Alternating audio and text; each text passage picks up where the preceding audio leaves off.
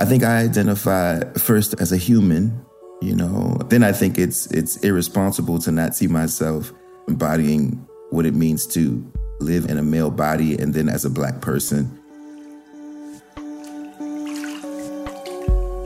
Hello, listeners. My name is Aja Monet, and I'm a surrealist blues poet, organizer, liver, lover, dreamer, here now present with you, very excited to welcome you all to Sound Bath, brought to you by Lush Cosmetics. This podcast explores what personal, social, and environmental care and well-being really mean in today's society. This show is designed to be listened to in the bath, so sit back and enjoy the conversation. At the end, stick around for a beautiful, meditative, sonic sound bath. Today's guest is my really good friend, poet and author, Jason Reynolds. To me, I'm not sure any of those things count as much as me being a son and me being a brother and me being a friend, somebody who loves deeply. He is a young adult author, and some of his titles include Ghost, A Long Way Down, All American Boys, and Stamped. Jason thinks deeply about how to connect with kids. He is so good at it. What children need in order to be loved and to feel loved is a big part of his life's work. And then on top of all those things, of course, is me as a person who makes art and tells stories and tries to, shine a little light on my folks and these children and my children. You know what I mean?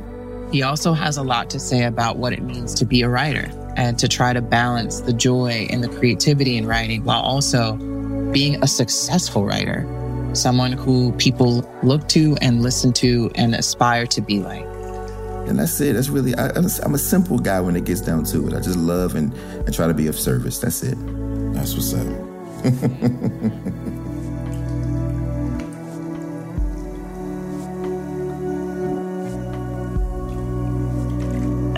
How so much stems from our childhood, so much comes from there. And yet children seem to be the least protected, the least defended in society. And knowing that social media is a big part of that. And so as someone who has captivated the inquisitive minds and hearts of young children and young adults, I wanted to know what are some of the things that you've learned being not just someone who speaks to children, but someone who has learned to listen to them. Yeah, I think, first let me say that I think that the one thing that I'm learning most is that they need only 3 things, And perhaps, by the way, maybe we all need these things. Perhaps this is, if we had to take the concept of love and itemize it, right? If we had to say, like, what are the components that make it? If we were to make love an equation, what exactly is the theorem that creates love? And so for me, I think it's humility, intimacy, and gratitude, right? I think I try to move through the world, especially as it pertains to children, operating from a space of humility, intimacy, and gratitude. What does that look like? I think that young people are waiting for adults to be okay with standing in front of them and saying that I don't know, right? And then to also allow them to take the platform for a moment to show what they know, right? And to exchange ideas, to exchange expertise, because young people are the experts of their own lives in their own time in a way that I just don't think we're giving them credit for, because we believe that we know what it is to be young. But the truth is that we don't know what it is to be young in this time. Right? It's not the same. I mean, they're living through a pandemic. They're growing up with technology almost as an added appendage. It's a very different time. And so I always enter into space with young people, making it clear that I don't have all the answers, that I'm here to be your brother and your cool uncle. But the truth is that I can't wait to learn. Teach me your TikTok dance. I'm with it. I'm with it, right? Whatever it leads us to that next step, which is intimacy, I'm game for. Right. And then it gets to the intimacy part. And I think, well, what does that look like for us? Well, intimacy works the same in every space, even when it comes to young people. And in any other space that's not young people, what intimacy requires is that both parties, or however many parties involved, have to give a little. Right. So I can't expect you to tell me who you are unless I tell you who I am. But so many young people don't have adults in their lives who are willing to be honest about who they are. And so they say, little Johnny, tell me what's wrong. Well, why would Johnny tell you what's wrong when he don't know you? just because you're his teacher or a neighborhood person doesn't mean that he knows you well enough to tell you what's the matter, because you've never told him anything about you. Nothing. Why would he assume that you can relate? Right? And once you build that intimacy, whether it be through whatever form of communication, I think the last component is to exercise gratitude. I think young people want to feel like giants, and I think they should. And I think it's up to us to be grateful for their lives, because without them, our lives actually have no purpose, no meaning. You know what I mean? I get people who are like, I don't really deal too much with children. That's okay, but you still want what's best for them. And without them, there is nothing that you're doing that will matter, because there is no future to inherit it. And so this is my way in. This is the way I move. This is the way I operate when it comes to the shorties. Now, in terms of right now, what do I think is going on with them? How do they feel? They feel like we feel. They're sad. They feel just as down and confused that many of us feel, trying to figure out how to process these complex times. On top of that, though, the beauty of young life is that sadness is not all encompassing. Mm-hmm.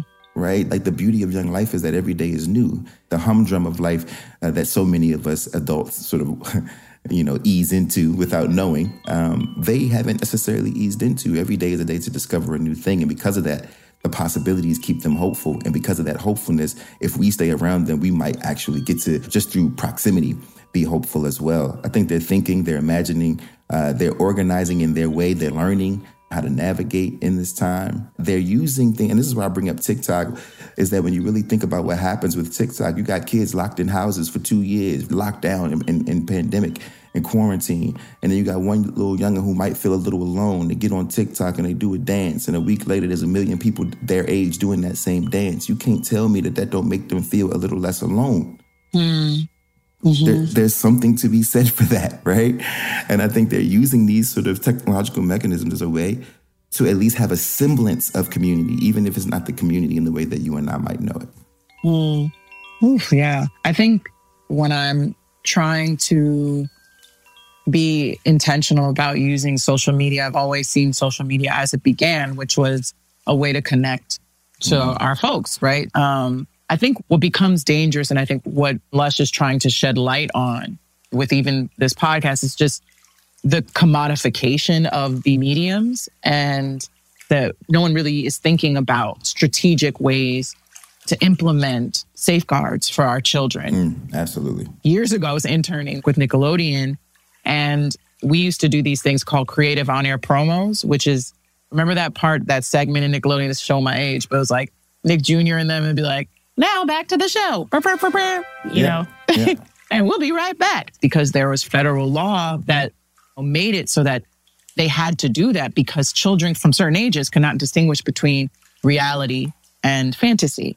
So you had to let them know that they were leaving a television program that was fantasy and going back into reality, right? And that this one little mechanism was a part of how they regulated in some facet the relationship between young people and the television.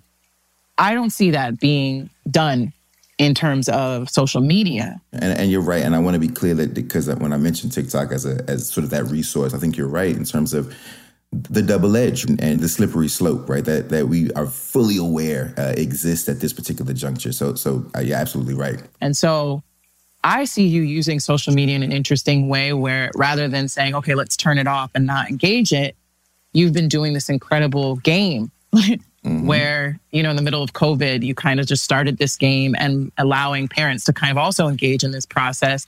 I wanted to know, in that game making, maybe you can explain a little bit more of it for the listeners, but also, what do you find is useful in being able to engage, and what has been your balance in discussing with parents and children the need to step away, or even the need to advocate, or maybe for policy that can just try to be more accountable to these corporations who are controlling the way the social media shows up in our lives?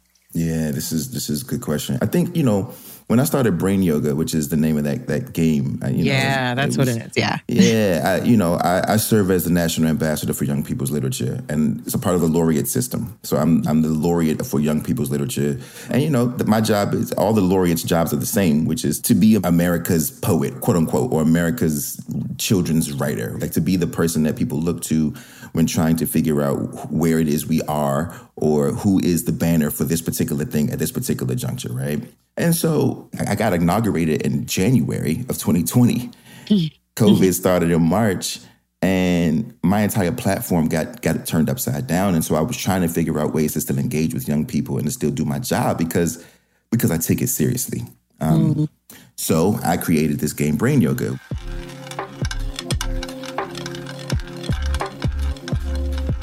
And it's simple. You just show 2 images and you give young folks 10 seconds to come up with a new invention by combining these 2 sort of household goods or everyday things. You take a rake and a steering wheel and you say, in 10 seconds, can you come up with a new invention? And some kid might say, oh, I would take the tines of the rake and I would attach them to the steering wheel, and then I would use that as a special way to catch fish, and who knows, right? And you kind of let their imaginations run. And there is no wrong answer. You just let them do their thing. And then I would, buy everybody books. And I would do this every Friday. The parents would get on, the kids would get on. They would come on my live and they would interact with me, and we just had a blast, and it was a fun time. And so I think the first thing that you're bringing up in terms of the way that we create safeguards is I think that social media, I think what's missing perhaps is that there's not enough generational bleed. Like, why aren't we doing more communal things on social media intergenerationally? Because that was super dope, right? That was super dope to say, like, all right, I click on the live and it's like a mother, a dad, 2 kids, you know what I mean? Like, everybody's on there. Everybody's on there, and we're all playing this game together. And I think this way about everything, by the way. I think this way about YouTube. Furthermore, I think this way about literature, right? So, like, people ban books. We're going through all of that stuff. But there's no reason to ban a book if you just read the book with your kid. Right? If there was more of like communal sort of spaces for those things to sort of buffer some of the rabbit hole that has become social media. A rabbit hole, by the way, that all of us are affected by. I'm as addicted as everybody else. You know what I mean? And trying to break myself free and knowing better. So if I'm struggling, then I imagine what it's like for a 12-year-old. Yeah, then that's a great transition and segue into what are the ways that you struggle through usage of social media, and also just in general, like, you're a brilliant, in terms of time management, I don't know, I need the pointers, bro, for real. Like, your practice is admirable. And I wanted to ask, like, what are some of your, like, maybe non-negotiables or practices that you have created around your wellness in order to be the best writer, to show up the best when you come to the page? What are the things that you have instilled in your life that have been useful for you? Yeah, I've worked hard, and that work over time has afforded me a certain kind of space and resource to do certain things that I know, and want to be clear about the fact that I know that not everyone perhaps can do it this way, right? So for me, I live by like strict habits. There's this quote I read, when I was 22, W.H. Auden, to discipline your passion is to discipline your time. And I've been doing this for a very long time. And so I get up at 6 o'clock every morning. I exercise, right? Because I believe that, like, all the things have to be functioning, right? The body has to be where it needs to be in order for the mind to be where it needs to be. And then I do my meditations and my devotions and for the ancestors and for whatever I need to ground me spiritually, because I think that's a part of, that's a part of those pistons that have to all be firing. I do all of that. And then around 8 o'clock, 8:30, I sit down and I get busy and I work through until about 1 o'clock. And I don't really play. Like, don't call me. I'm not going to respond. And everybody who knows me knows that. And I have a separate phone, right? So I got a bat phone with a different number. And that phone doesn't have any social media on it or anything like that. So I can leave my iPhone in the basement or in my room or in a drawer and just have the bat phone, which there are 5 people who have that. My mother, my siblings, right? Like that's who have that number. And I focus in. You know what I mean? Oof. And I don't write it on a laptop. Mm. Because the laptop it's too much going on the laptop. Facts. I write pen and pad, and I get busy, and I sit down, I make my pot of coffee, and I get to it, and that's it. So there's all of that stuff, and on top of that, there's unhealthy obsession. And so I don't want to pretend like the way that I've been able to create work and make work is always healthy, because I don't think it is. I don't think it is, homie. I'm in therapy every Monday. I don't play with that either. 11 o'clock, right?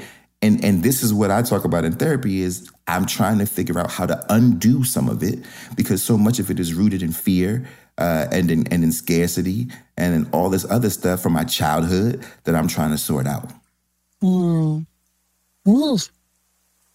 It's this strange thing, right? Because you're supposed to have a certain kind of discipline with what productivity looks like in a Western society when you call yourself a writer or a poet or any title for that matter. That somehow, in order for you to be taken seriously as that thing, you must be writing books, you must be submitting things. And I think part of my spiritual practice, but also my actual literal practice as a writer has been kind of what is healthy, right? And then in what ways can we disrupt like a Western notion of productivity when it comes to art? Because I don't know that art is the best when it's associated with how well it's doing in the world. Okay, so there's this Japanese tradition, this ancient sort of school of thought that says like, okay, we go to work to do the thing, but we're only doing the thing that is in front of us, and we're doing it with joy, right? But we're not doing it with any intention of being great. We're just doing it with the intention of it being joyful in the moment. And it just so happens that if I can do that, and I can do that every day and show up with pure intention to just do the thing, to find joy in the thing I'm doing, no matter how mundane or minuscule or tedious it might be, whether it's if it's making rice, and if I can do that every single day, then 20 years from now, I become great. But my intention was never to be great. Now, the Western way is to be great, not to be joyful or purposeful. To be great. I be listening to people have conversations around legacy all the time. Oof. Like it's always about like, yo, what's your legacy going to be? And I'm like, champ, I don't even know what day it is, my G. I'm trying to figure out. I hope that somebody says that instead of saying like what I contributed to the world, I hope somebody says, yo, Cuz was happy. He was a good guy. He was a joyful man. And I don't know that I feel that way in this moment. And I don't think that I'm willing to continue to live my life believing that the artist has to be tortured, that we have to be. I just don't know anymore about all of this. I was just like, this is what I've been thinking about. I'm so glad you brought it up because I feel a little less alone. Ugh.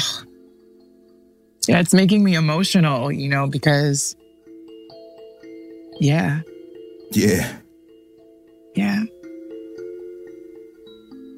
I really appreciate this conversation with you. Of course. It's always good to talk to you. I feel like at least, what I know about you is always going to be honest. I hope that's something that's good. Absolutely. It's hard, Yeah, it is. It is. And especially when so much of what you create is rooted in how deep you can go. And,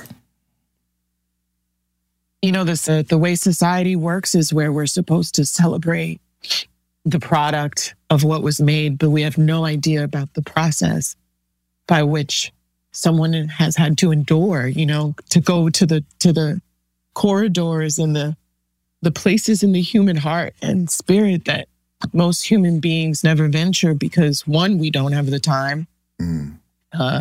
Two, we're constantly being distracted. And then to have this strange, unhealthy obsession, whether it be with language or images or movement, whatever it is that, I guess in some ways all artists have these things that are just, we can't explain them away.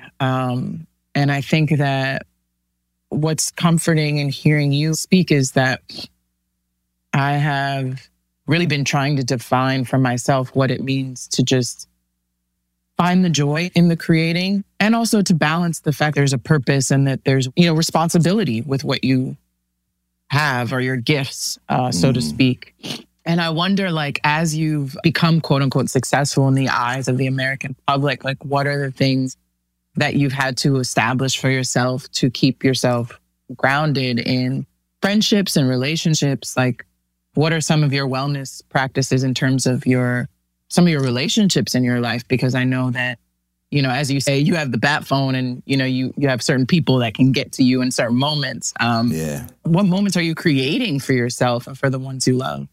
Yeah, it's funny. Sunday mornings is my mom, right? She knows that on Sundays I'm with the OG, and that's a non-negotiable. That's where I'm at Sunday mornings from 9 to 1. We kicking it, and we ain't doing nothing but talking trash and watching TV and laughing and joking, and I'm doing stuff around her house. But that means the world to me.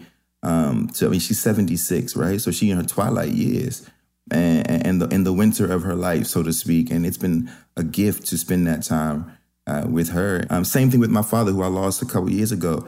It was a blessing to spend that time with him. And then there are things like, I got the same friends, Aja. Like, I feel so fortunate because I got the same friends I had since I was like 5, 6.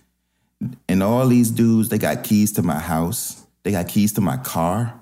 And so they know, like, all right, we know that we can pop. If he in that hole for too long, we're going to go over there. Mm-hmm. Right? So, I don't know. And I got therapy. I go to therapy. I know that's a privilege, but it's important to me. The last thing I'll tell you, one of the perks of being successful, even though it comes with an awful lot of pressure and the other stuff that we're talking about, is, I got season tickets to the game. and I ain't gonna hold you. It's been the greatest addition to my mental health in 20 years. Really? I'm so serious. It seems so silly, and you know this, Aja. You know this because I just know how our brains are. We work similarly.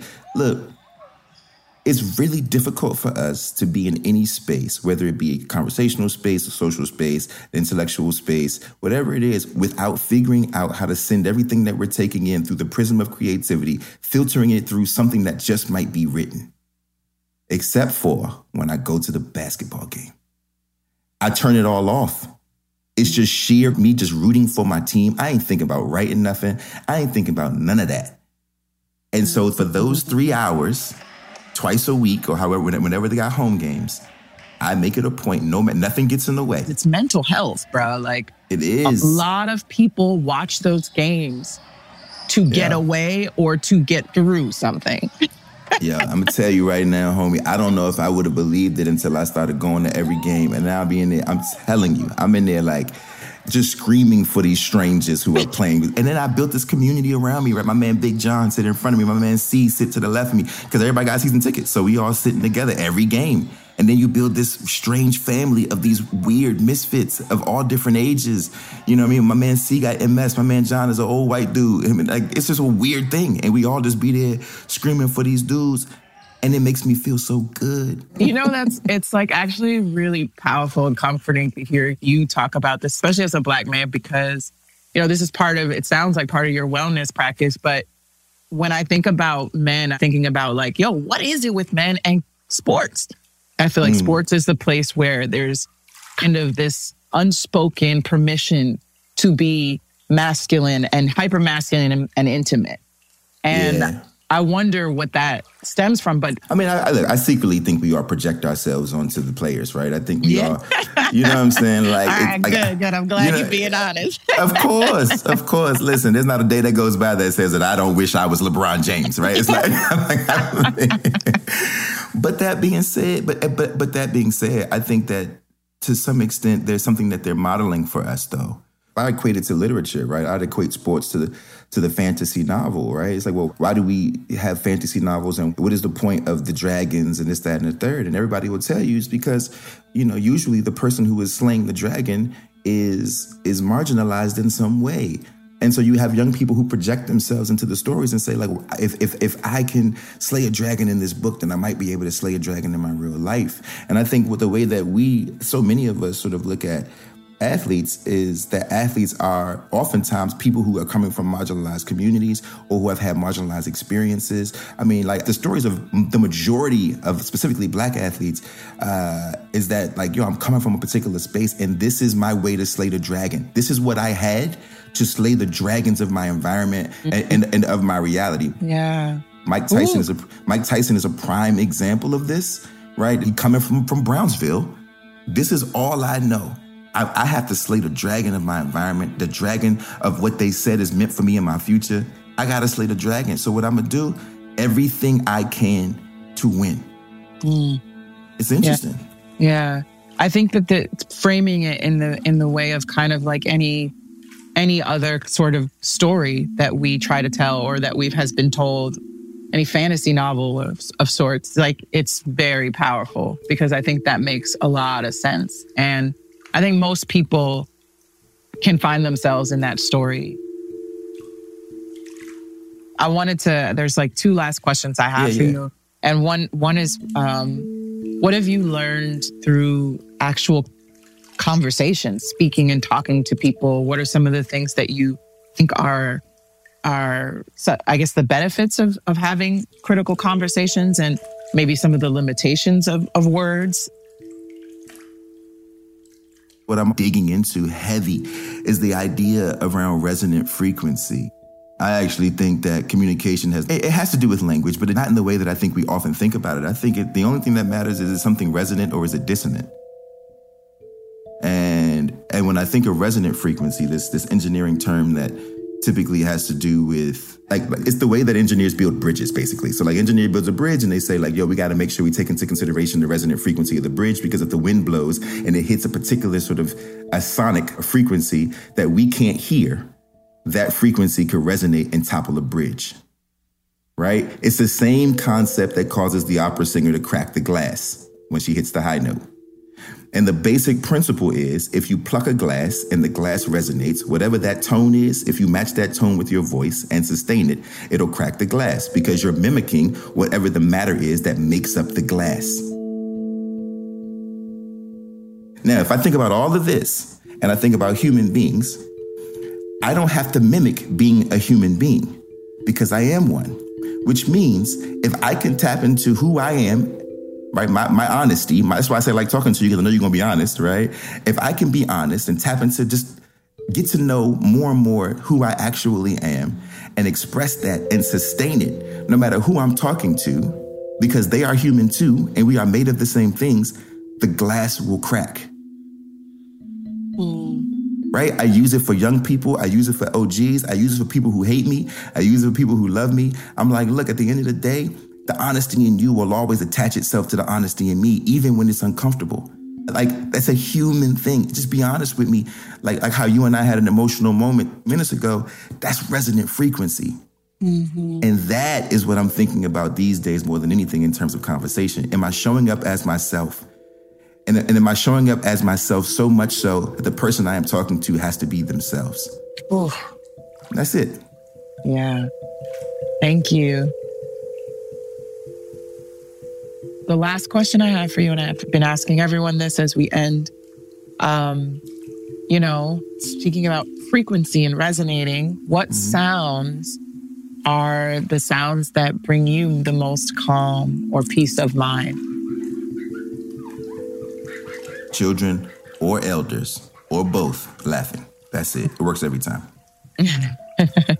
Great. Right. Yes. Thank you, Jason. Always good to talk to you, Aja.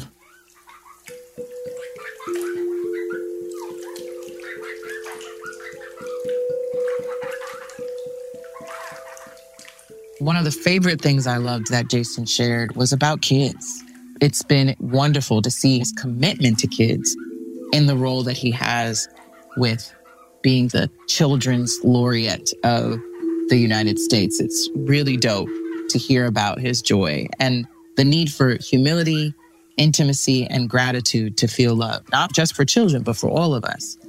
These are things that I definitely take away from this conversation. because I know that I need them and I know you all need them. And maybe we can be more intentional about how we show up for ourselves and therein for the children around us. Jason is real. He's a real person. You can listen to him and you can hear in his voice, this is a human being who knows how to talk to other human beings and to listen. And I think that that's a really good example of a conversation that cleansed me, that's for sure. So I hope it cleansed you.